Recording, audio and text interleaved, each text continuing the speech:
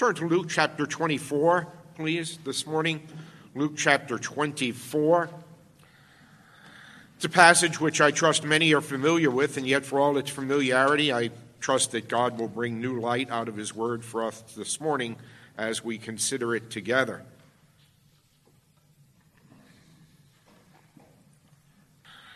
So Luke chapter 24, beginning at verse 25. And he said to them, this is with the disciples on the road to Emmaus, O foolish ones and slow of heart to believe all that the prophets have spoken. Was it not necessary that the Christ should suffer these things and enter into his glory? Beginning with Moses and all the prophets, he interpreted to them in all the scriptures the things concerning himself. And then verse 44, following after he appears to his disciples, this is subsequent to his resurrection.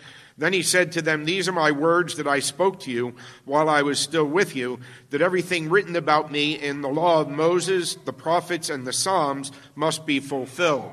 That's a Hebraism, all right, referring to what we know as the Old Testament scriptures, and that Jewish people refer to as the Tanakh. That's the Torah, the Nevi'im, and the Ketuvim, all right? So the Torah is the law, the Nevi'im are the prophets, and the Ketuvim are the writings or the Psalms, all right? So Jesus here is using a Hebraism as he's addressing Jewish people, saying, everything in the scriptures, right, concerning myself. Then he opened their minds to understand the scriptures and said to them, Thus it is written that the Christ should suffer and on the third day rise from the dead, and that repentance and forgiveness of sins should be proclaimed in his name to all nations, beginning from Jerusalem. Then if you would open your catechisms, it's in the back of the hymnal. Back of the hymnal on page 874, we're looking at Lord's Day 6. We entered last week into the second part of the Heidelberg Catechism. What are the three sections of the Catechism? Guilt, grace, gratitude. It follows the outline of the book of Romans, all right? Romans chapter 1 through 3 is the universality of sin and the universal condemnation of all those descended from Adam. Then from chapter 3 through chapter 12 is grace or deliverance. As Paul says, in Jesus Christ, the gospel has been made known, which is salvation from sin or deliverance from guilt. And then chapter 12 through 16 is how we are to thank God for delivering us from sin and misery. So guilt, grace, gratitude, misery, deliverance, and gratitude, however you have memorized those three parts. So last week we entered into the second part, deliverance, and we're looking at Lord's Day 6. Today I'll read the questions and ask you to respond with the answer. Why must the mediator be a true and righteous man? Because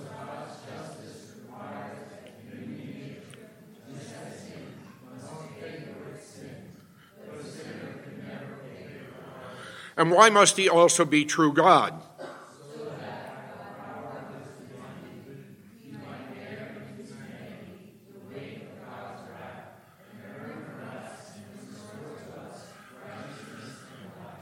Then who is this mediator, true God, and at the same time a true and righteous man? Our Lord Jesus Christ, who was given to us apart from deliverance and righteousness. And how do you come to know this? The Holy Gospel tells me, God himself began to reveal the gospel already in paradise. Greater he proclaimed that only and foreshadowing God's sacrifices and other ceremonies of the law, and finally he filled it through his own blessed Son. Very good. 2 points to the sermon on this section of the Catechism. First of all, the gospel message, and then secondly, gospel mission. So gospel message and gospel mission, all right? The connection between those two is that the gospel message produces gospel messengers, all right? The gospel message produces gospel mission, or if you will, gospel messengers. And that is what we have stated in the mission of our church. It's in the bulletin every week. equipping members to share the love of Christ by reaching out to their neighbors in the metropolitan New York City where they live, work, study, and play. The gospel message preached to you each and every Sunday is intended to produce gospel messengers, all right? That's you and that's me. So let's look first of all at the gospel message, all right? The gospel message is a message of salvation, forgiveness of sins, and eternal life by trusting in or believing in or faith in the work of another, that is Jesus Christ, all right? Salvation, forgiveness of sins, and eternal life does not come by anything that you are innately, inherently, in who you are. You may be the best-looking person on the face of the earth, but that won't get you entrance into heaven. You may be the nicest person on the face of the earth, but that will not get you into heaven as well. Salvation comes by believing in the work of another, and that is the work of the Lord Jesus Christ, whom to know is eternal life. And we come to this gospel message, unlike some segments of the Christian church teach, not when we first turn to the pages of the New Testament and the Gospels, but we see it in all of Scripture, all right? Look at verse Luke 24 with me, all right, where Jesus himself teaches us, all right? This isn't my theological perspective, all right? It's not something I learned in seminary or a systematic theology book. It's something which is taught by Jesus himself. Look at verse 44.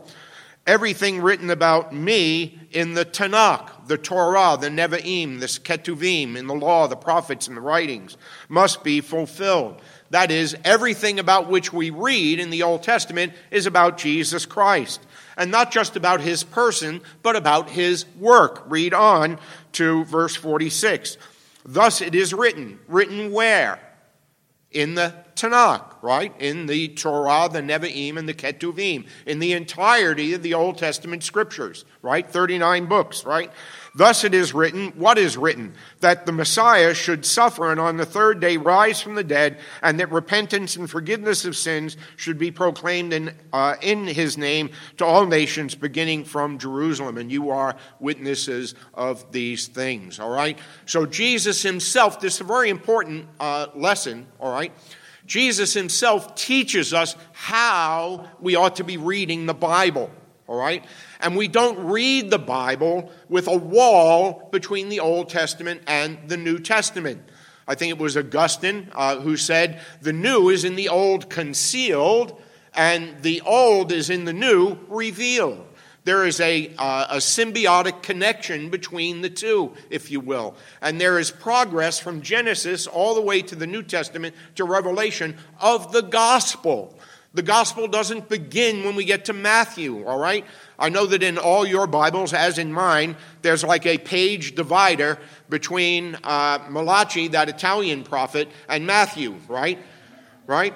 But there's no wall between the Old Testament and the New Testament, all right? It's one Bible, okay? And as we noted years ago when we were at SDA, it's one story from old to new, all right? It's one story, one gospel, one way of salvation, always by faith in the work of another, all right? That is, of a substitute, all right? So, let's begin. Go all the way back to Genesis, and let's look at this, all right? I'm going to run the risk this morning of being somewhat of a more like a Bible study this morning, but since that's our catechism lesson, I'll run that risk, all right?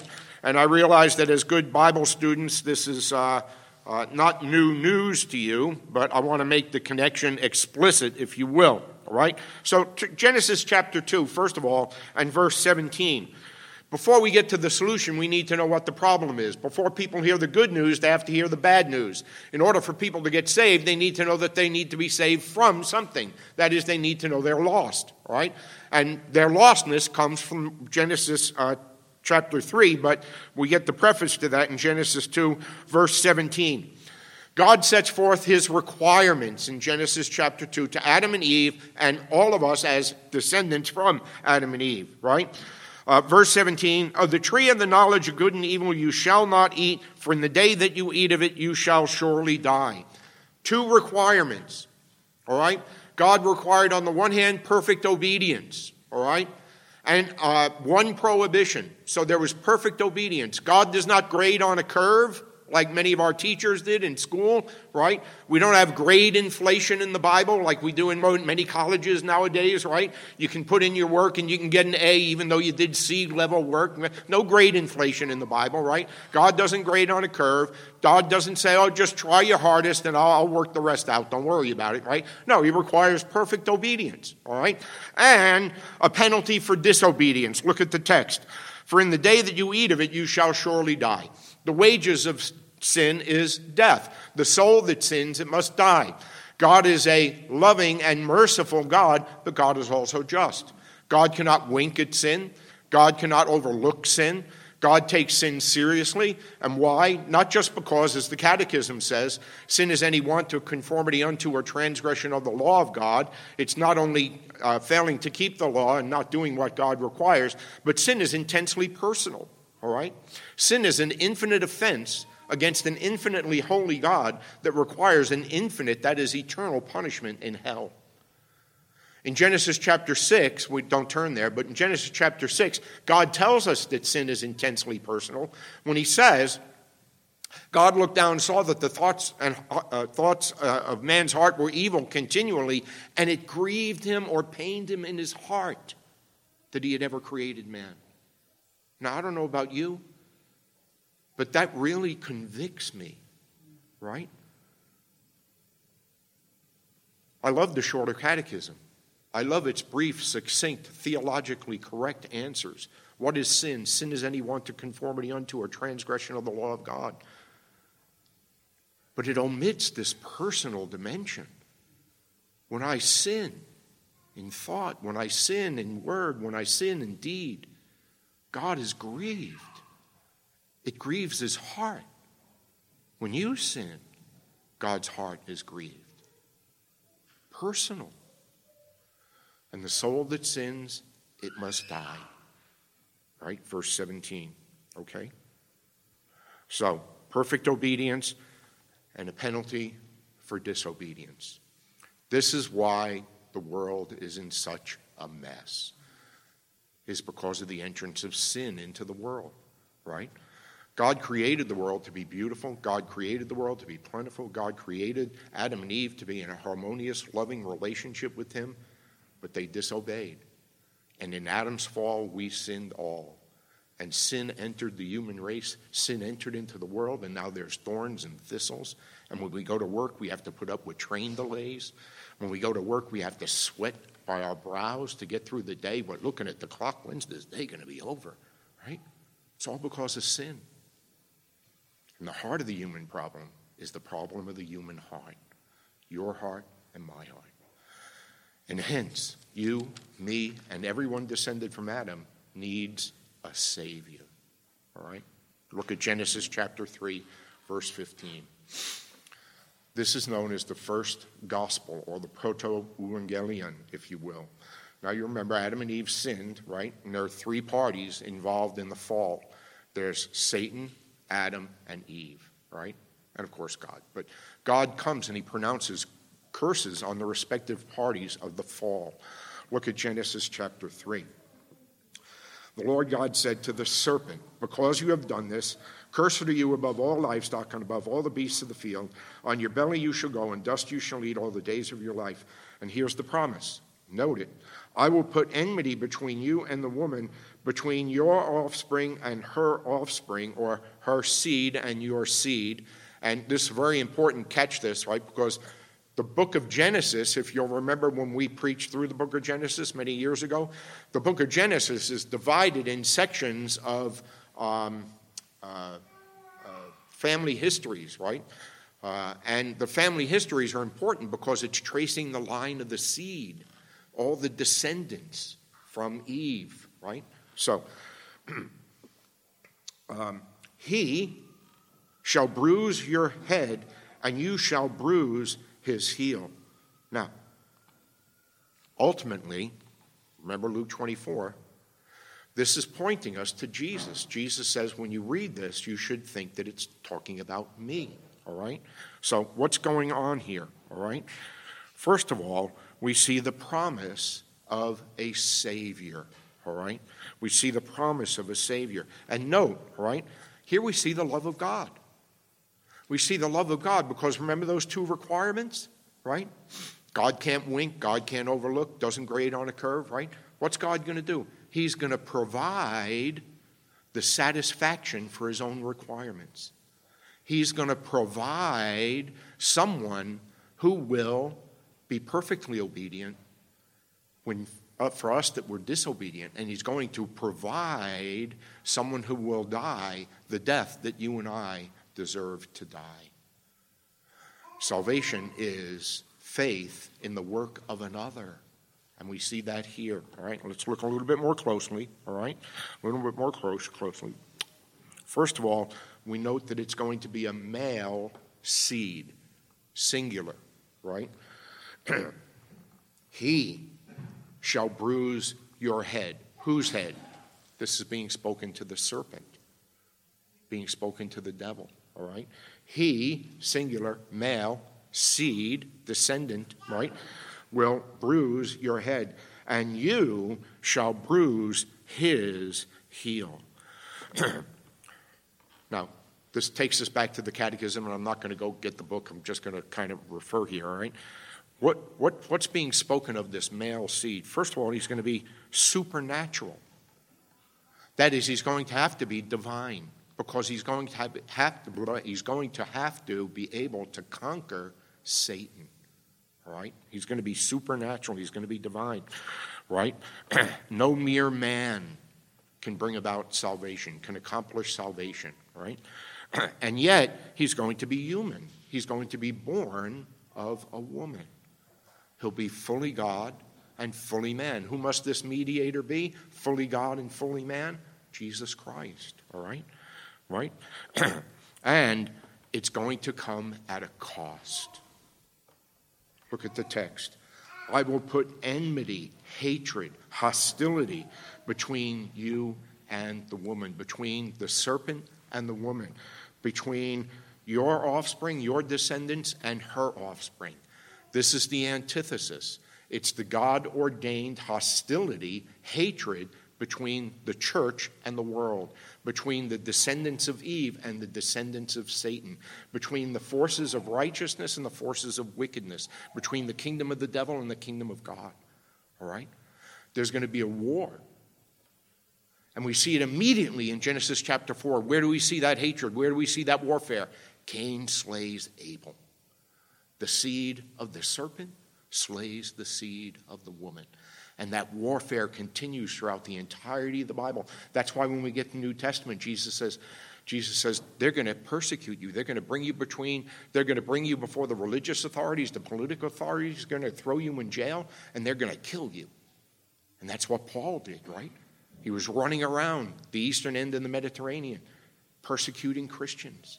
That's the antithesis. That's the hostility. But we all know from Ephesians 6, as we went through it, that the war is not against flesh and blood so much as it is against powers and principalities. That there's a cosmic conflict going on in heavenly places. And this speaks of that as well. I will put enmity between you and the woman, between your offspring and hers, between Christ and the devil. And that conflict comes to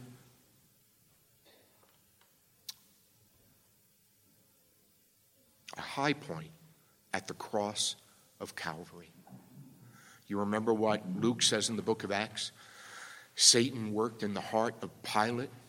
Satan worked in the heart of the religious leaders of the Jews. Satan worked in the hearts of all the people to stir up acrimony and enmity against Jesus, a perfectly innocent man whom they put on trial. And though he was innocent, they condemned him as a criminal, and they put him to death. And Satan is in the rafters, laughing in joyful glee, wringing his hands. He's gotten his way. He has crushed Jesus. But the promise is fulfilled at the cross of Calvary. As that cross is lifted to the sky, it crushes Satan's skull, and he is defeated and made a public spectacle of before the entire cosmos. Yes, Satan will bruise Jesus' heel, but it's Jesus who will crush the serpent's skull.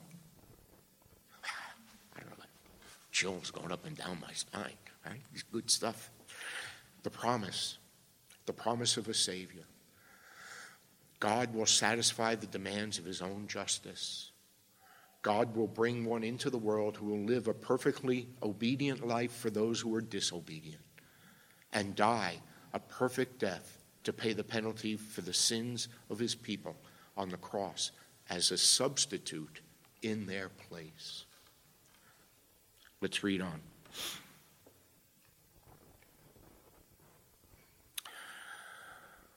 Our catechism says God began to reveal the gospel already in paradise. And so we see the first promise of the gospel in Genesis chapter 3.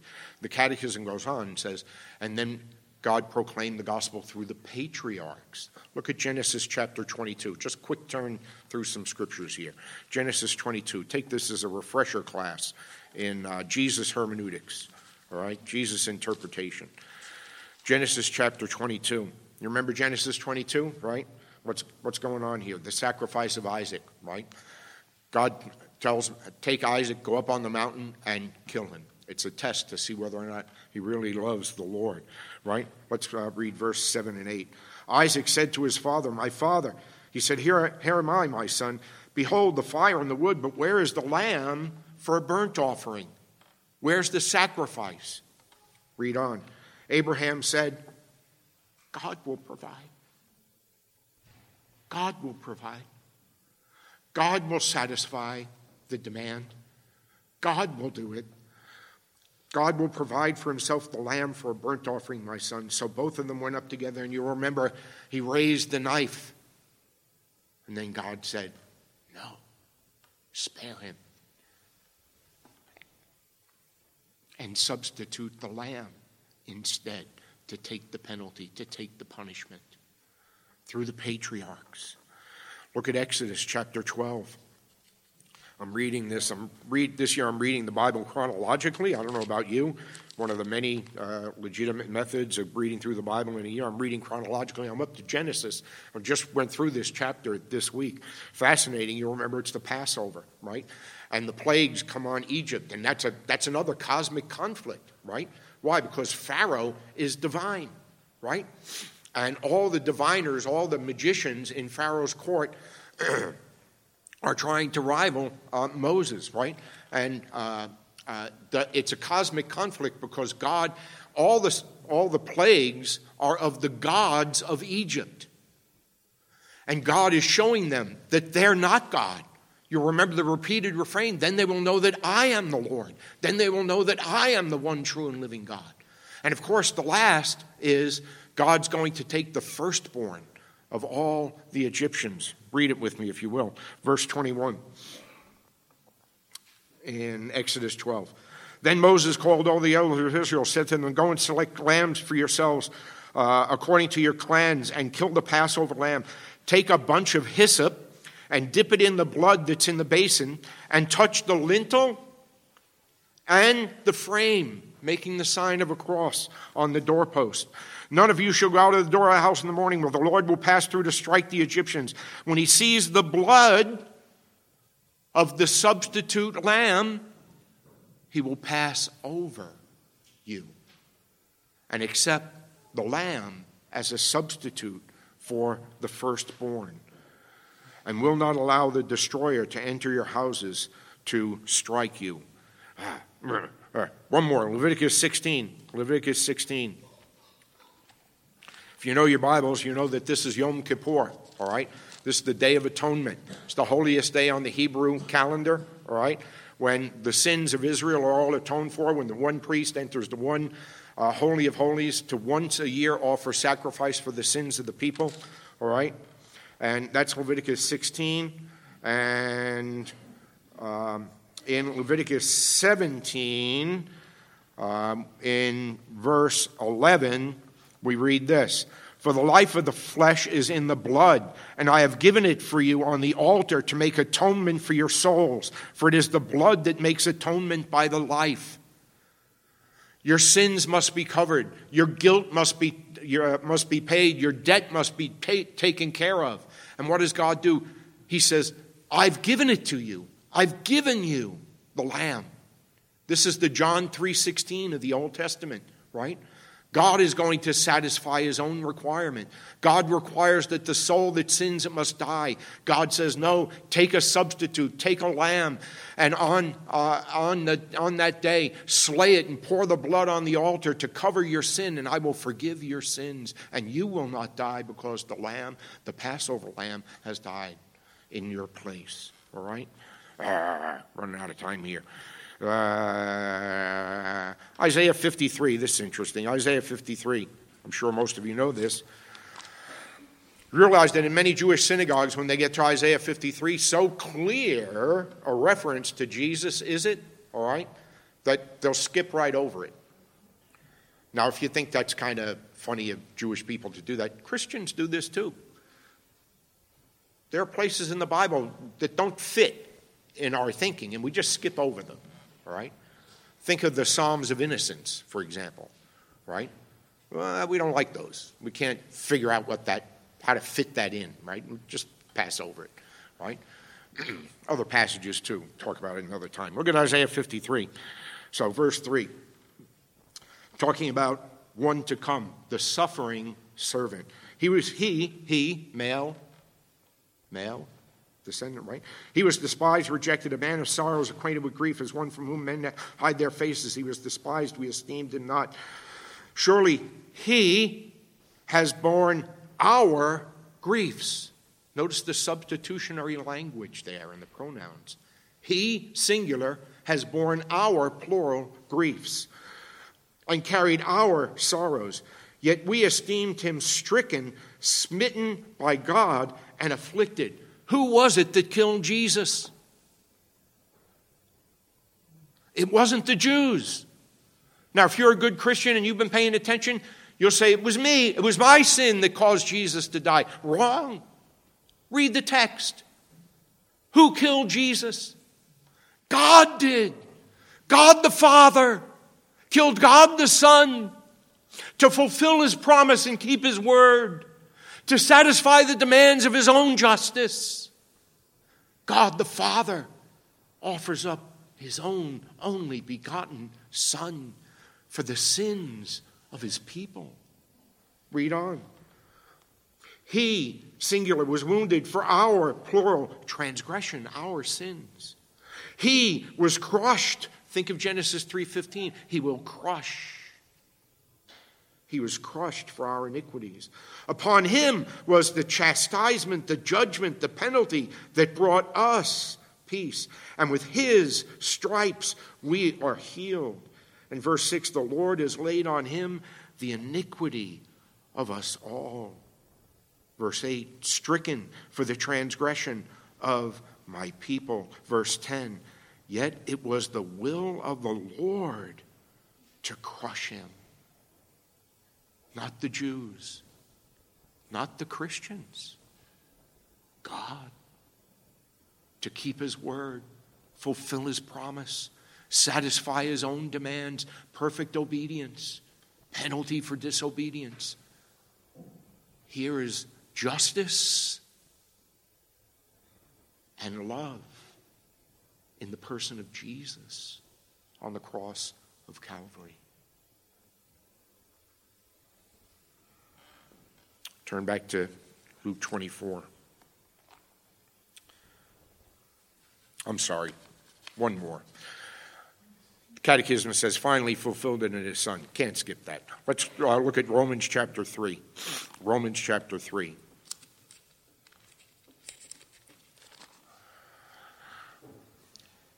Verse 21. But now the righteousness of God has been manifested apart from the law, although the law and the prophets bear witness to it. Remember the Tanakh, right? They're all pointing to Jesus, right? The righteousness of God through faith in Jesus Christ for all who believe. God takes the sins of his people and gives them to Jesus. And God takes the obedience, the righteousness of Jesus, and gives it to his people. Perfect obedience, penalty for disobedience. For there is no distinction, for all have sinned and fall short of the glory of God and are justified, made right by his grace as a gift through the redemption that is Christ Jesus, whom God put forward as a propitiation. Big word, very important in the Bible, to turn aside God's wrath. That wrath, his anger, his judgment, his justice against all who have sinned. Turned aside through the blood of Jesus, to be received by faith. This was to show God's righteousness, because in his divine forbearance he had passed over former sins. It was to show his righteousness at the present time, so that he might be just, not overlooking sin, not grading on a curve, not winking, taking sin seriously, an offense that deserves death. He's just. But he's the justifier. He's the one who takes a substitute sacrifice in the place of the guilty, of the one who has faith in Jesus. Salvation has always been, is now, and will ever be by faith in the work of another. Luke 24. Let's see if we can do this somewhat expeditiously. Luke 24.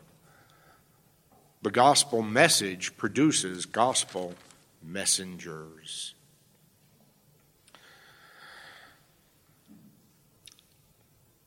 New Testament scholars and scholars of hermeneutics or biblical interpretation like to focus on verse 44 and point out that the whole Bible points to Jesus, right? A lot of people have written up about this as well, and that's all well and good. That's certainly true, as we have seen, right?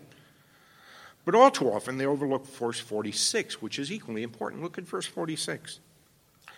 Thus it is written that Christ should suffer and on the third day rise from the dead, and that repentance and forgiveness of sins should be proclaimed in his name to all nations. Thus, what is written? Missions. We are not only to read the Bible messianically, we are to read Genesis to Malachi missiologically as well. That missions isn't something that starts at Matthew chapter 28. Thus it is written. What's written? Well, look at the text. That repentance and forgiveness of sins should be proclaimed in his name to all nations. We're to read the Bible missiologically, not just messianically. Why? Because the gospel message produces gospel messengers. It lets loose a whole cadre, an army of the Lord, to make known the name of the Lord, the works of the Lord, in the world of the Lord. Israel was a missionary people. I remember when I pastored in Michigan, I had one of the elders come up to me and said, I heard that somebody said that Israel was a missionary people. That's not right. I said, oh, yes, it is. Yes, it is. Look at Deuteronomy chapter 4. I know you don't believe me, right? Go ahead, look at Deuteronomy 4. All right. You're all from Missouri, right? The show me state. All right, come on. Deuteronomy 4. Quick. Deuteronomy 4. Israel was to be a light to the nations. Deuteronomy 4. Verse 6. Keep them and do them, there's commands, for that will be your wisdom and your understanding in the sight of the people who, when they hear all these statutes, will say, surely this great nation is a wise and understanding people. For what nation is there that has a God so near to it as the Lord our God is to us whenever we call upon him? And what great nation is there that has statutes and rules so righteous as all his law that I set before you today? Israel was to be a light to the nations by how they lived, separate, distinct, holy, before the people, and people surrounding them would see Israel and say, what kind of people is that? And come to them, like a moth to a flame. They were to be a light to the nations. And now in the New Testament, what happens is the message isn't come and see. The message is go and tell. Now we go to the ends of the earth and make disciples of all nations, baptizing them in the name of the Father, Son, and Holy Spirit, and teaching them to obey everything I have commanded you.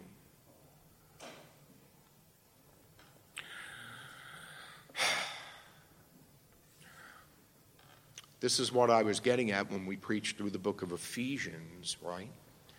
And why the apostle is so intent, having finished the first 3 chapters where he outlays the gospel, and chapters 4 through 6 where he's talking about holy living and the unity of the church. Why is that so important? He says, because you are a separate people. You're a called out people. You're a distinct people. You're a holy people. You're God's people.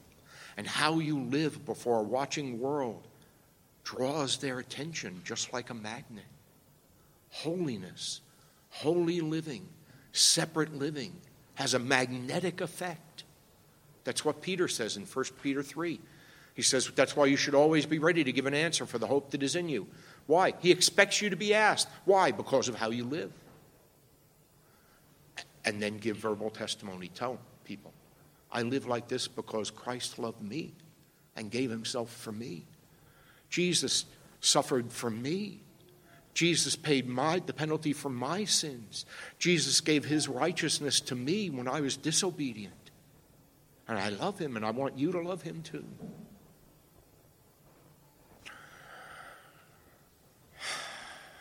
The gospel message produces gospel messengers. Meditate on these things for a few thousand years this afternoon. Let them seep into your heart, into your mind, into every fiber of your being, so that our mission statement isn't on paper,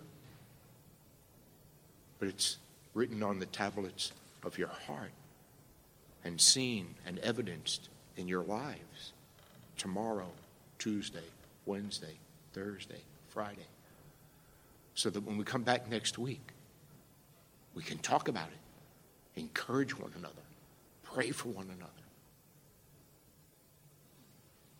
Let's pray now.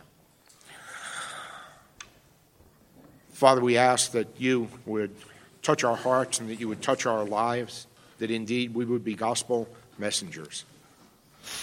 Help us to be bold, not obnoxious, not brash, but bold, with the boldness that the Holy Spirit himself provides.